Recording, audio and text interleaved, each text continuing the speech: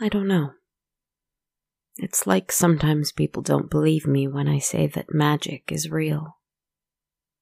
Which is all right, because you see, I often doubt it. I witness it, then I forget, then I doubt. Then I witness it again and remember anew that there is so much, so much more happening all around us, happening within us, than we could ever even fathom. I think that's what magic is. I think it's the not knowing, and yet the deep knowing. Knowing without knowing, maybe. Last week a song came to me. I was feeling anger, and when I feel anger I don't like myself because I am egotistical enough to delude myself that I'm beyond feelings like anger. Anger. What a lowly, primitive emotion. Surely if I feel it, all my thinking, all my meditating, all my knowing but not knowing has been for nothing. That is incorrect and foolish. But I am grateful for the anger that came to me that day, because it drew a song from me. It was a song about the world. So I called the song The World. I left the song for a little while. It is not perfect. No song is. And because this one came from a place within me that was quick and passionate, it probably sounds like all of my songs, in the way that many of my songs sound the same, because at the end of the day, perhaps there is only really one song. The lyrics were clumsy too, but I think they usually are. I wrote it with too great a range for my voice to pull off confidently, as I usually do. But it's mine, and I called it The World. Save it for when you tell your story this week, I thought to myself. But wait, what if you don't draw a card that inspires a story that makes sense with this song? I argued with myself. You could always make it work, I reasoned. Or you could break your own rule and just choose the card. You could just choose The World right out of the deck. If you explain it in a soft voice, they will surely forgive you. I cannot do that, I countered. I believe in magic, and so I have to trust it. Fine, I conceded. We'll see what happens. Then I sat down. I shuffled my cards. Right here, in my beautiful, imaginary forest. Right here, with my monstrously lovely hands. Right here, where I can hear every snowflake as it falls to the ground. I was angry, and so I lost the person who I consider to be most truly me. I lost her to a place of bitterness and anger and hatred, and I hate hatred, so I hated myself. But hatred exists in the world, and therefore it must exist within me too. I lost myself to the confusion in this, even for a little. There is a full moon overhead, by the way. Hello, sweet one. Thank you for shining tonight. Thank you for making the snow so spectacular. Thank you for filling my eyes and my heart. Hello, sweet one. Where was I? I did not want to lose myself.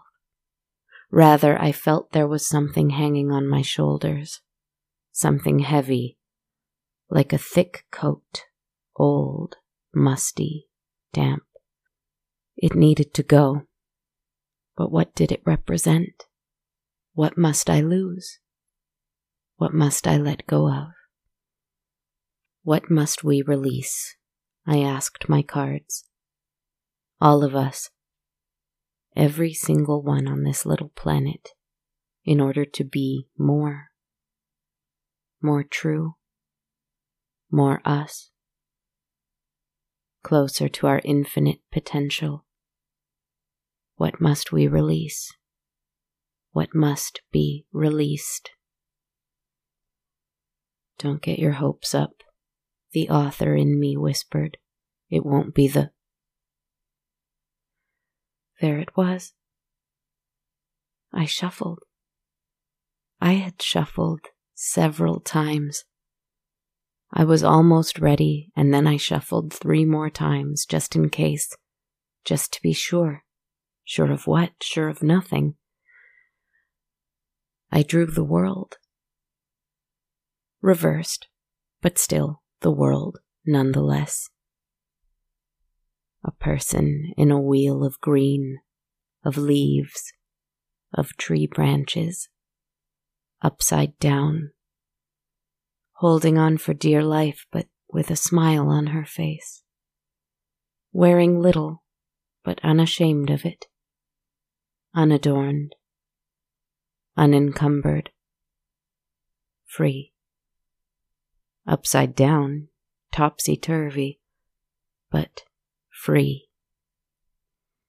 The world reversed can mean disappointment, the desire for closure and yet the complete lack of it, the feeling of emptiness, of incompleteness.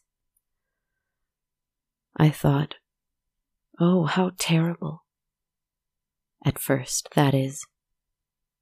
But then I thought about it. This is what we must release. Our need for closure, for perfect circles, for perfection at all. We do not have a finish line that we will reach and then suddenly be free and happy and perfect. That is not how life works, or the world, even if it is upright. We need to let go of the need for victory, for neat little stories with bows around them. Release the need for completion. Release the past. Also, it warns us that there are no shortcuts to what we desire. We cannot have fast solutions to immense problems, but we can keep the balance of what we believe is good and right within ourselves. Don't lose hope, and do not lose stamina. The fight for what you know is true and right is still good, regardless of the outcome. It can feel isolating too, to not have things be what you wish them to be. It can feel empty and cruel and lonesome. But it might simply mean that what you thought would bring you joy didn't. Of course it didn't. It can't come from the outside anyway. Anyway, I know I'm waxing philosophical this week, and I'm sorry for that. If it's not what you want to hear, just go to sleep then. I don't mind. Or breathe deeply and let my voice become a murmur of nonsense, a wall of low and pleasant sound that you can lean against if you like. No big deal. But I do have a story, a simple one, about a world that was reversed. There was once a city. Imagine it now. A place quite grey. The skies dark with smoke from the factories and the battlefields. The buildings tall and the roads busy. The streets were filthy with waste. The sound of it overwhelmingly dissonant.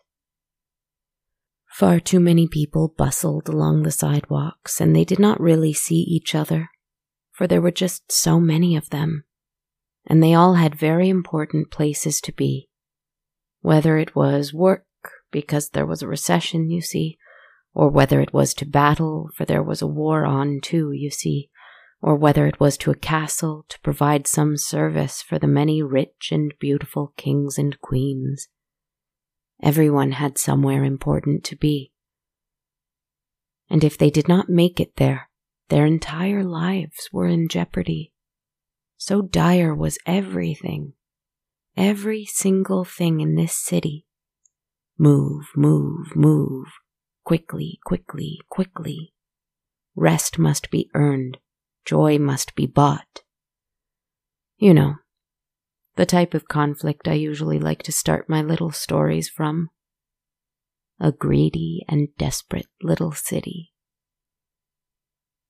And one day, something changed. I'm not sure I can guess why. Perhaps it was something in the water. Perhaps it was biological warfare. Perhaps it was the pollution, the soil, dark magic. Or maybe, sometimes, things just happen. The why isn't important. The event is what is important. Let's make ourselves a little smaller in this story so that we can follow, just for a bit, one person. One old man. He had worked his entire life. He had fought many battles, and even after that he worked his fingers to the bone, day after day after day, just so that he could live in a little room in this city, in the name of some king or for the honor of some flag. That was all just a ruse. It wasn't for the room, for the king, or the flag. It was just so that he could be left alone. Just so that he could live his life in relative peace, without someone knocking on his door and telling him he couldn't. That is why he worked, until the day that he died. Now, that is when we will meet him. He was alone in his bed when it happened. The room was dark.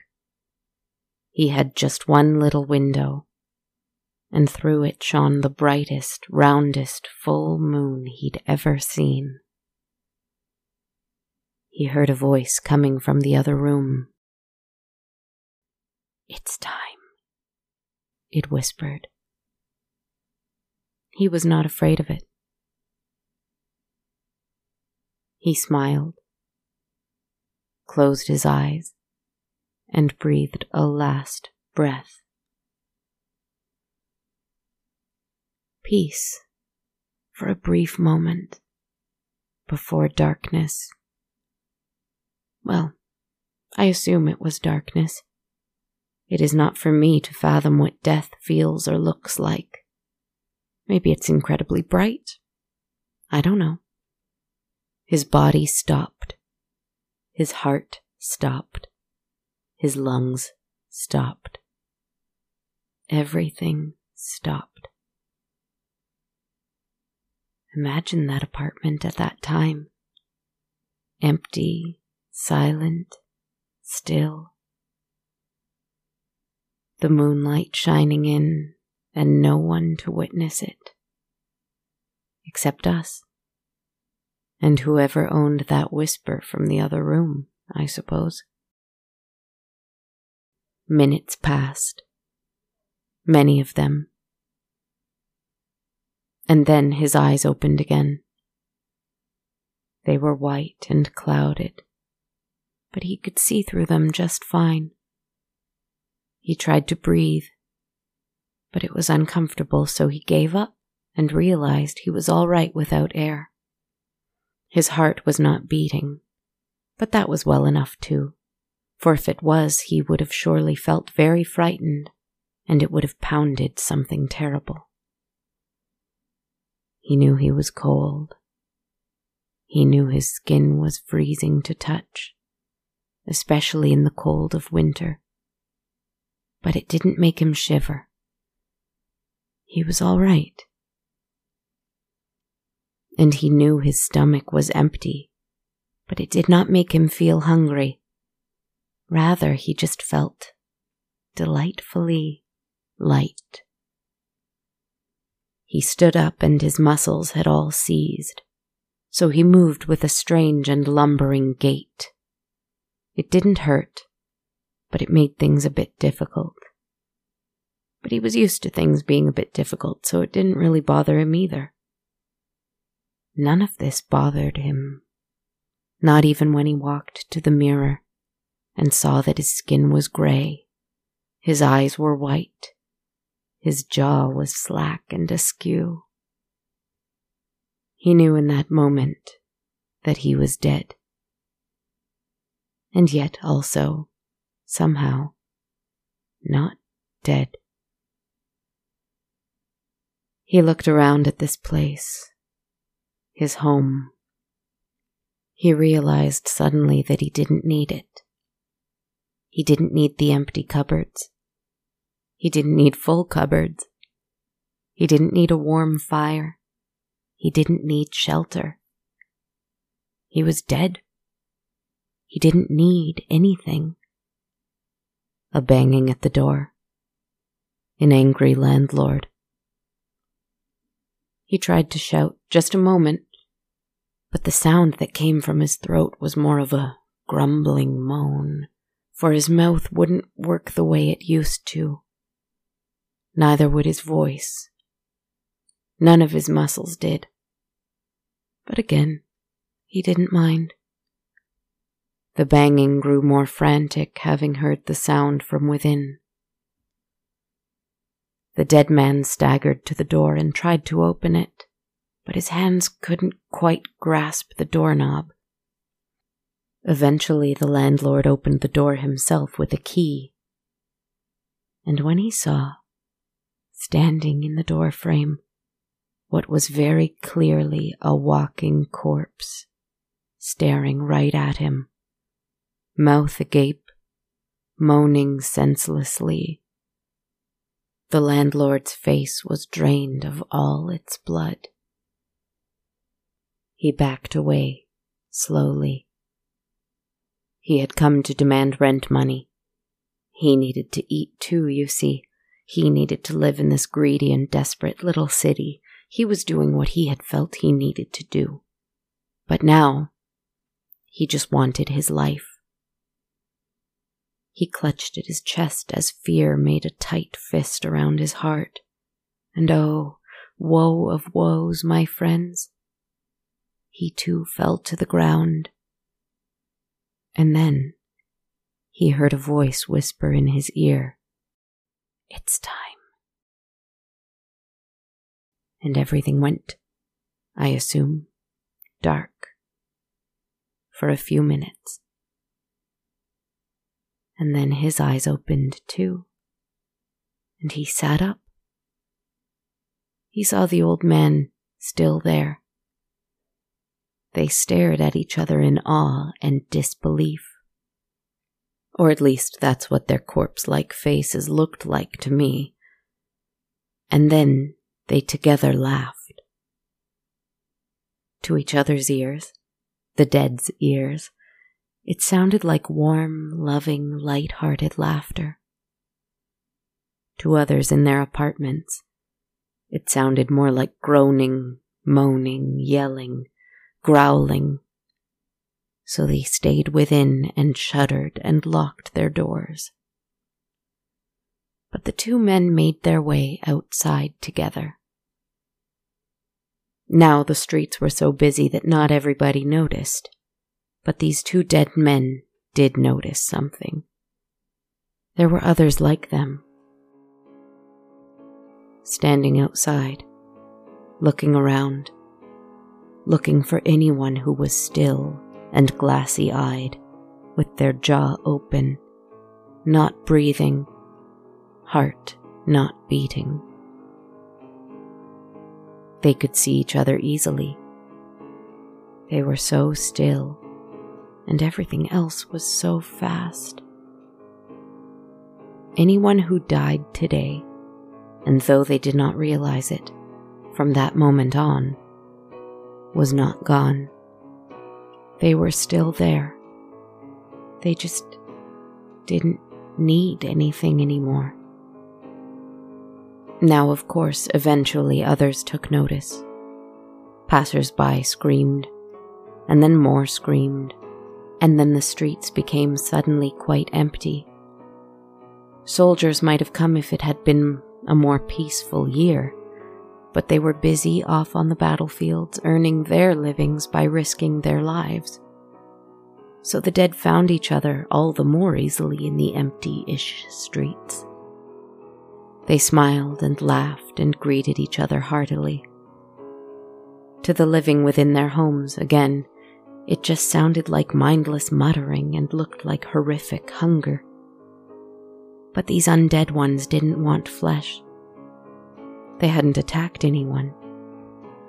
They had no need to. So they all decided to head out of this place. I can't say why it happened, but I can say that the voice each person heard as they died, telling them that it's time, was not referring to the fact that it was time to end, but rather time to begin. Time to begin the unfinished business of living. Now, on the battlefields, soldiers fought with rapier and rifle, and as is unfortunately wont to happen in such places, many died. Many died every single day. But this time, only minutes passed, and they each heard the voice telling them that it was time. And the battlefield was peppered with corpses, sitting upright in their uniforms, looking around confusedly. Can you imagine what the living soldiers felt in that moment?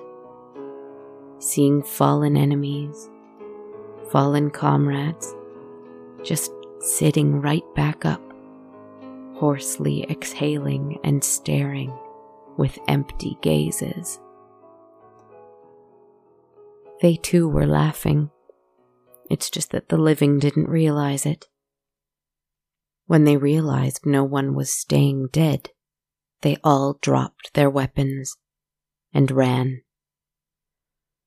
The generals shouted, "Desertion!" But then they saw the reason. The dead were not attacking, and so they did not know what to do. Some of them tried to kill their enemies anew, but they were unperturbed and unaffected by the attacks. Nothing could hurt them, you see. So the generals were left dumbfounded and completely at a loss for what to do. How could anyone win a war like this? The dead soldiers eventually made their way to their feet, some helping each other up, even, regardless of uniform or country, and moving slowly and stiffly, they headed out of this cursed place too.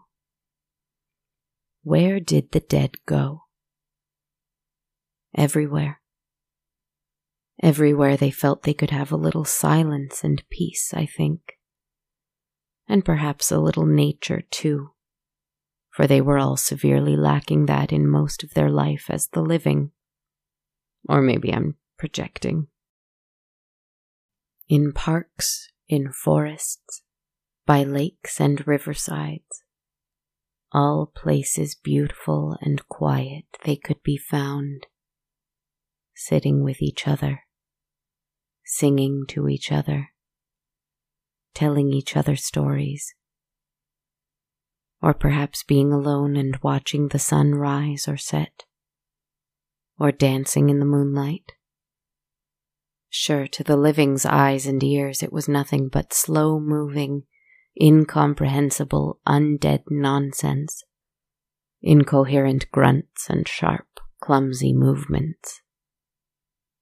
But the living just exist in a more fast-paced and confused language than the dead. The funny thing is, the kings and queens and generals and bankers and all these people who they had been so afraid of. They were completely lost. After a while, they grew a little more bold and began to approach the dead. They had tried to kill them first, but as I said, it didn't work. Of course it didn't. They tried to arrest them, but there were too many, and they were too strong. Finally, they accepted that they were both peaceful and invincible.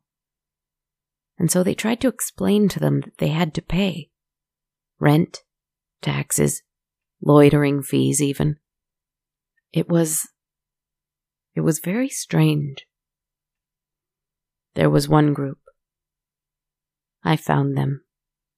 Rather, they found me. They wandered into a forest. Not my forest, but a forest I, too, had wandered into. I was horrified at first, I'm ashamed to admit, because the idea of the living dead frightens me quite a bit. Or at least it used to, until I decided to write this story. I thought it was a horde of them coming to get me. I believed the propaganda about them wanting to eat my brains or something like that. But you know what I did? I took a deep breath. I remembered that I despise violence. I slowed down a little. And you know what? I understood them. Maybe it is because I am something in between living and dead. Or at least I like to imagine that I am. That is probably hubris. Maybe it is because I decided to listen and try to understand. But I did. I saw the subtlety in their smiles. I heard their laughter. I heard their language and their words. They sang me their songs. And I thought, you know what? Time to sing them mine. I taught it to them and they liked it, I think. Some of them. They still retained their particular tastes, so each to their own, but some of the dead sang with me. It's a self-indulgent and angry little song, but they taught me to end it with a little joy. Because we have to live at some point, don't we? At what point do we stop earning a living and just live? Only we, each of us, in that little whisper inside, has the answer for that. Anyway, here is the song. I hope you like it. I hope it turned out good. Trying to stay hopeful, trying to stay strong, try and see that the world believes you should belong. It's so hard to be hopeful when you learn all along someone took our sweet world, someone greedy and wrong. Let's bring it back to the chaos of trees. Let's hand it over to birds and to bees. We prove our ineptitude time and again when we claw and we fight and we hate and avenge. Who are you to put a price on my right to the world? Who are you to say I don't have a right to the world? Who are you if your life didn't have a price?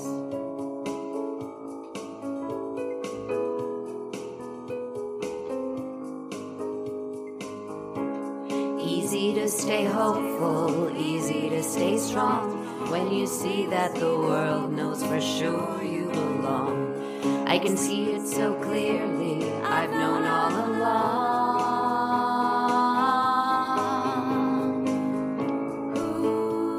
Who are you to to put a price on my right to the world. Who are you to say I don't have a right to the world?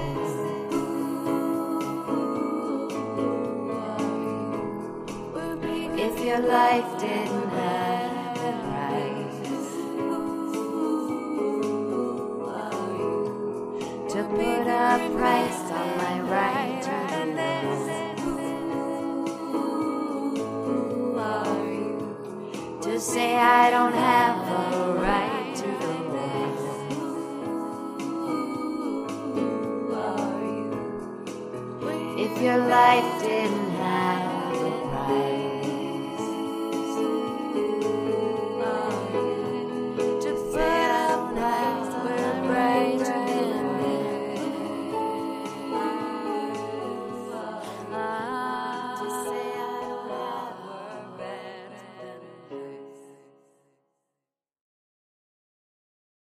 The bankers and the tax collectors and the kings and queens and the generals and the captains and all of these fictional people of this ilk stood and watched this horde of the dead and me sing this song.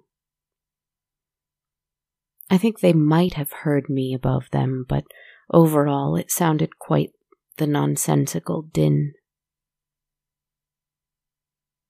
That's what it always sounds like to those who don't wish to hear it. It's all right.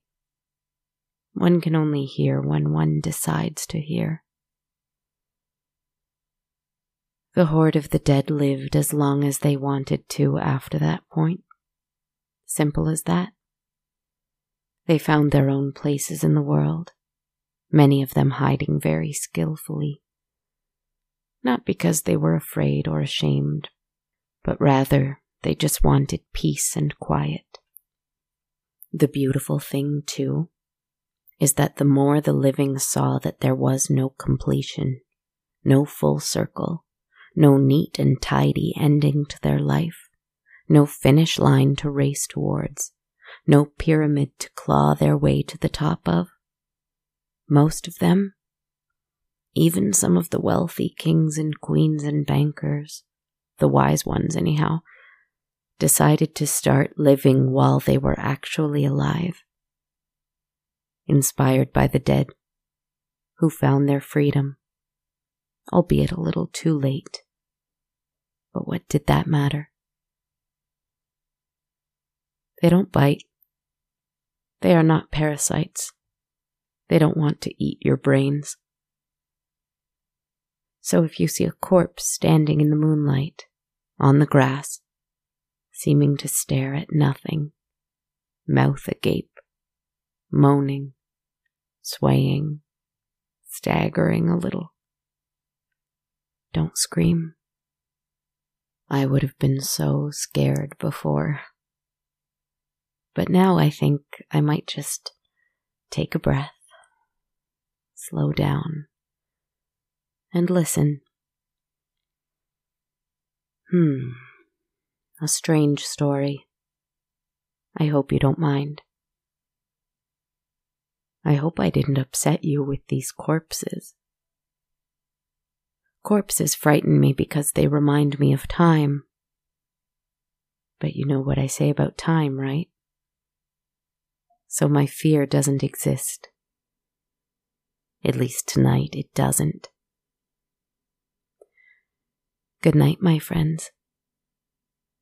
I wish you the world, even if it is reversed. This full moon, let's let go of the need to turn it upright. Instead, take it as it is. Enjoy it in all its imperfection. If it's not yours, then whose is it? Sweet dreams.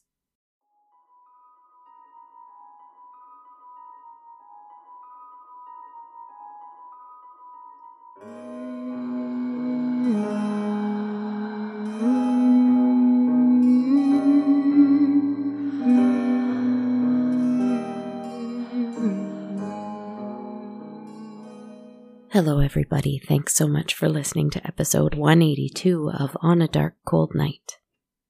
This is your host, writer, composer, podcaster, creator, etc., Kristen Zaza. I hope you enjoyed this one tonight. Maybe this is again my ego talking, but I want you to know that what I said about this song of mine and wanting to draw the world and receiving the world reversed, that was all true. I don't need you to believe me or anything. I just want to say it for the record because I felt like it was such a wonderful gift, and I had to share it. Sending so much gratitude to all of my patrons who support the show on a monthly basis through patreon.com. Thank you so much, my friends. I appreciate you so much. Through Patreon, everyone who pledges $1 or more a month receives access to the entire soundtrack, while those who pledge $5 or more, US, receive that as well as a monthly tarot reading video I do every full moon. And there will be one coming out, I guess tonight actually, because the day this episode is coming out is indeed a full moon, so that's quite lovely. You can learn more at patreon.com/darkcoldnight. I'm also grateful to everyone who donates one time only through metaphorical coffees donated at ko-fi.com. You can learn more about this by visiting ko-fi.com/darkcoldnight. And I also have On a Dark Cold Night t-shirts and hoodies you can buy, available at bonfire.com/on-a-dark-cold-night. Sending a thank you also to everyone who takes the time to leave a rating and a review for the show. I would love if you did so through iTunes or anywhere else you like to rate and review podcasts. You can also follow me on social media. I'm on Twitter at A Dark Cold Night, Instagram at Dark Cold Night Podcast, or on my Facebook or YouTube page just called On a Dark Cold Night, or on TikTok at Kristen Zaza. Thank you again for listening and spending time here with me tonight. Lots of love to you, my friends. Sleep well.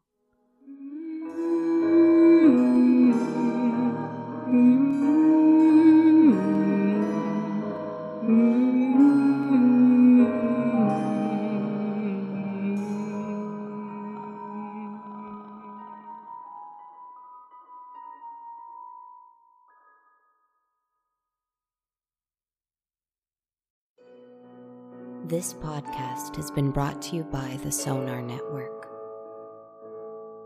Sonar.